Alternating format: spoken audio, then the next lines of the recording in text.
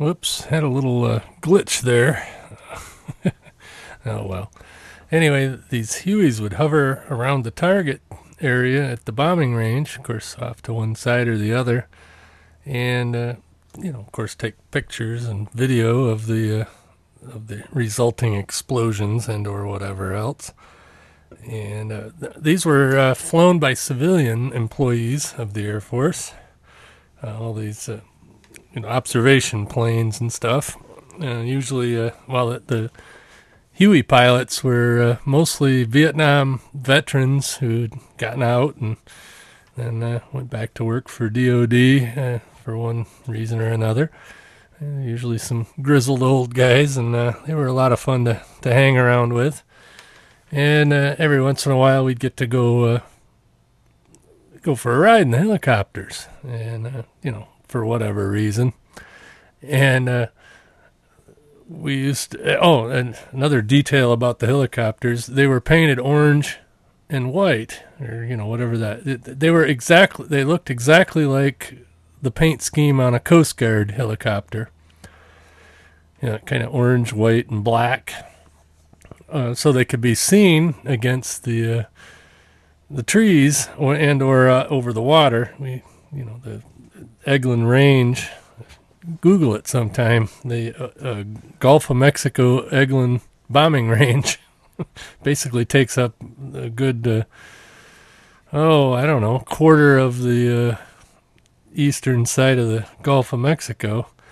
But anyway, they had to be able to be seen, because they didn't want to get bombs dropped on them or get ran into by the fighters coming in and dropping bombs or whatever. But anyway, the old Vietnam pilots that would fly these things knew that, and just up the coast from where Eglin Air Force Base is, between Eglin Air Force Base and Pensacola Naval Air Station, there was a nude beach at Navarre, just Navarre Beach. And they'd get done with a mission, and then they'd want to go screw around for a little bit, so they'd go buzz the nude beach. So here's this helicopter. It was a Huey, which isn't normally what the Coast Guard flies, but, to the civilian on the ground, helicopter's a helicopter, and an orange and white helicopter is a Coast Guard helicopter. So they'd go buzz the beach, and then the Coast Guard base would get a call. And after a while, they kind of figured it out, and so then we'd get a call after the Coast Guard, or from the Coast Guard commander, saying, "What are you guys doing out there running the beach again?" That was a lot of fun to listen to the stories about it. I never got the call myself. I was never that high up in the pecking order, but anyway. Oh, geez. Good times. Definitely. Okay, one more story. This goes back to when I was still in Idaho. The Air Force, of course, has a similar thing to Navy's Top Gun. Navy, of course, the movie Top Gun with Tom Cruise and whatever takes place at near San Diego somewhere, I guess. Well, the Air Force has the exact same thing called Fighter Weapons School. It's actually the 57th Fighter Weapons Squadron or Fighter Weapons Wing. I don't remember which, but anyway, that was located in Las Vegas, Nevada at Nellis Air Force Base. And at the time, they had F-15 division, the F-16 division, A-10 division, and I believe A-6s were still used back then, and then they had the F-4s, which were still used back then. And the F-111 division of Fighter Weapons School was actually in Mountain Home, Idaho, where I was. So every once in a while, we had to go down to what was known as checkered flag. You guys have probably all heard of it. Well, at least those who are in the are interested in fighters have probably heard of red flag, and I believe Discovery Channel's done something on the red flag. Well, Well, this was called checkered flag, and it happened once a quarter. It was basically the final exam for these fighter weapons school students. So we'd have to send some airplanes down to Nellis. And of course, the ground crews had to go and all that. And I used to go, I don't know, I probably went once or twice a year anyway, for a few years. And one time we were planning on going to checkered flag down at Nellis. And of course, it's a busy time because, there's a lot of people in town for that. And so the on-base housing wouldn't be available to us, so had to get a hotel downtown somewhere. Of course, the Air Force paid for it. So we'd always send, either well, in this case, it was our captain, who was the maintenance officer for our squadron, and we sent him down a couple days in advance to secure us hotel rooms and hangar space and whatever else we needed, and then we'd fly the planes down, and we'd all come down. And I wouldn't fly the planes, although I have flown in F-111. That'd be my last story of this podcast. But anyway, I think I already told that one. Anyway, that was the Yuma trip. But anyway, we sent this captain down there, and he was supposed to get us hotel rooms. Well, come to find out, he gets down there, and he ended up didn't know who to ask or what to do, and he ended up sleeping in his car overnight. And we all get down there, and of course we don't have any hotel rooms, and the old chief that was with us, he went and took care of it, and we got hotel rooms, and it was no big deal. But I don't know if you remember back in I guess this would be the late 80s, their baseball hats they had, and there was one that said shithead on it, and it had a big fake pile of dog crap on the bill. And so anyway, we got a set of captain's bars and put that on there, and replaced the captain's hat with this Captain Shithead, and for as long as I was there, as long as he was there, not to his face, but everybody else always called him Captain Shithead, and that was pretty funny. and also on that same trip, there's all the little generator carts and all the extra equipment that you need to work on the planes is known as AGE, or Aerospace Ground Equipment.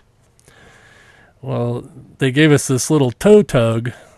It was a really small thing, just to pull, little tractor-like thing, just to pull this AGE equipment around with.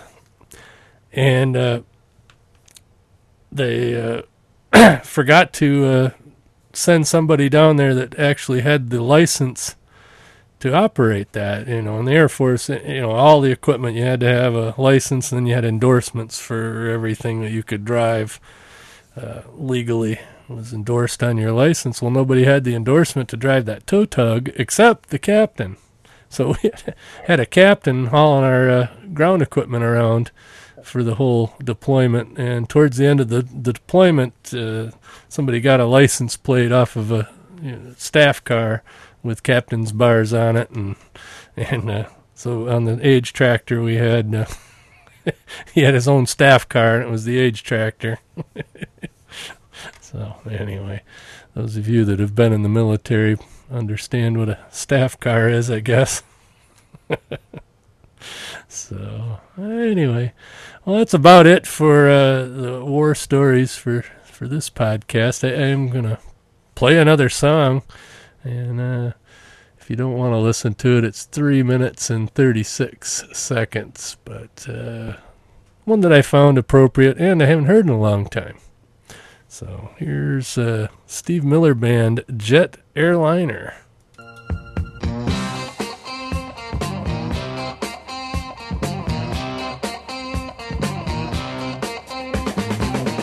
Leaving home out on the road, I've been down before. Riding along on this big old jet plane, I've been thinking about my home.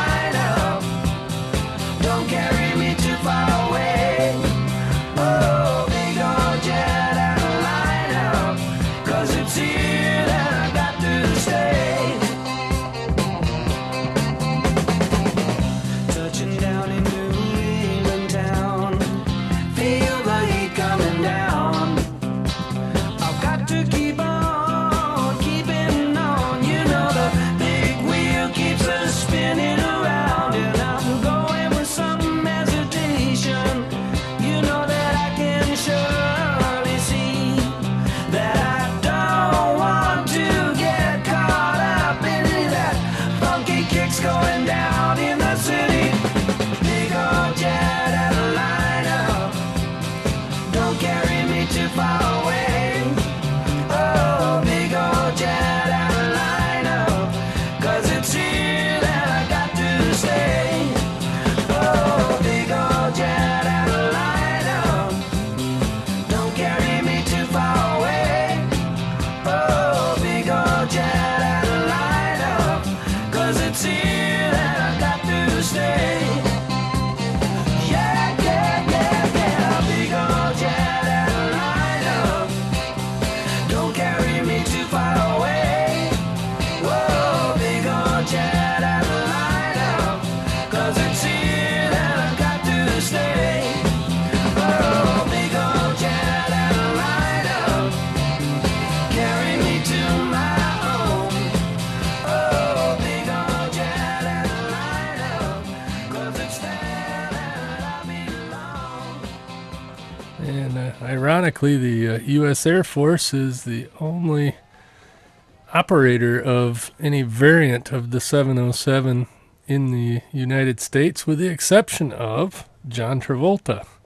John Travolta has an old Qantas Airlines from Australia, a Qantas Airlines 707 that he uses as his own personal aircraft. It must be nice to be that rich. But anyway, it's usually parked down at his house down in Florida. He lives in an aviation fly-in community, and if you search on Google Maps or Google Earth, you can get a pretty good aerial view of John Travolta's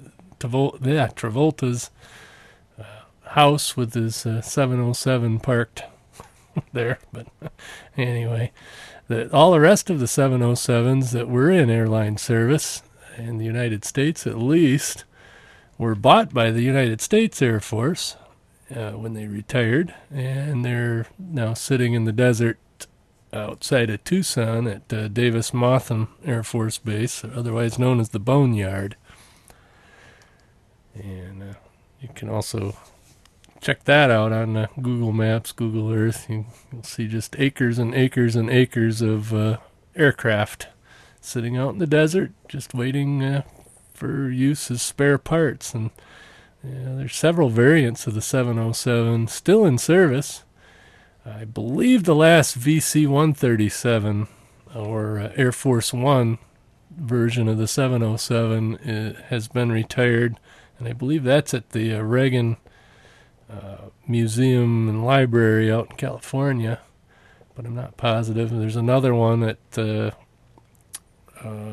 Museum of the United States Air Force at Dayton, Ohio, at Wright-Patterson Air Force Base, and I highly recommend that you go visit that if you're interested in aircraft. That's the largest collection of military aircraft outside of Davis-Monthan. Would be the Museum of the U.S. Air Force at Dayton. And there's several airplanes in there, I hate to say, were operational and that I had worked on. In fact, all three of the F-111s they have currently on display. They have an EF-111, an F-111F, and an F-111A. And all three of those aircraft I worked on. The EF-111 I actually flew with, not on. I flew out commercially, but it flew out to be put into the museum. So once it got on the ground, I was on the ground crew that put it to bed, so to speak. And there's also an F-15 and an F-117 stealth fighter that I've worked on at the museum. So anyway, so go check that out. And yeah, I think their website's pretty good too, as far as looking those aircraft up. But Excuse me. Got a little frog in my throat. And let's see, I'm going to bitch about the weather. I got to bitch about the weather every time I do a podcast, so I'm going to bitch about it now. We just got done with another blizzard. Can you believe that?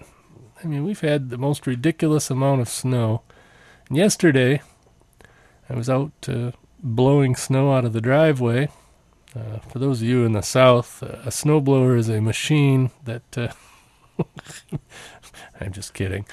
That reminds me, my dad one time said, well, when I retire, I'm going to throw the snowblower in the back of the pickup, and I'm going to just keep driving south until when I pull into a gas station, somebody asks me what it is. Oops, there's the phone. I'll be right back. Okay, I forgot what I was talking about there before I was so rudely interrupted. Anyway, yeah, I think it was the weather. But anyways, out there blowing snow. And, oh, wait a minute. Yeah, did I tell you, finish the deal about my dad? He said he was going to throw the snowblower in the back of his pickup and drive south until when he pulled into a gas station, somebody asked him what that was in the back of the pickup, and then he would know he was far enough south to retire. But anyway, it's out there blowing snow out of the driveway, get it almost all the way done, and the county road plow comes and decides he's going to widen the road a little bit. So he proceeds to dump another 6 inches of highly packed, sloppy, slushy crap in the end of my driveway. So I ended up spending another 45 minutes doing that, and he knocked my mailbox over. I'll be so glad when winter's over. And continuing on the rant thing, those of you that have Apple TV or an Apple computer and you're using Boxy, you'll notice that Hulu no longer works. That just sucks. That's the whole reason I got the Apple TV, was for Hulu. I mean, there's a lot of other cool stuff that it does, and, I'll surely get some use out of it, but what really sucked is Hulu is still on Boxy. But when you go to try to play the video, it pops up and says, you can't play this video here anymore. You can watch full-length episodes on Hulu.com. Yeah. That just ticks me off. Anyway, I hope you enjoyed my war stories and aircraft remembrances. I've got a million of them, I'm sure, but that's okay. I probably shouldn't rant about that too much, or not rant, but shouldn't do that too much. But hey, like I said, got some positive feedback from the last episode, and so I thought, well, what the heck, I'll go through that, and anyway, I'll be back to my podcast about nothing next week, or if not before. Like I said, at some point I want to try out the field recording setup now that I've got it pretty much nailed down. And hopefully this wasn't too long. I don't know, I've got 20 minutes since I had the glitch, so I think I had 34 minutes before. So, geez, we don't want to go over an hour if we can help it. So, anyway, this is Mike, and we'll catch you later. That's all, folks. This podcast is part of the Blueberry Network. You can check out other fine podcasts at blueberry.com. That's blueberry without the E's. This podcast is produced with Cast Blaster.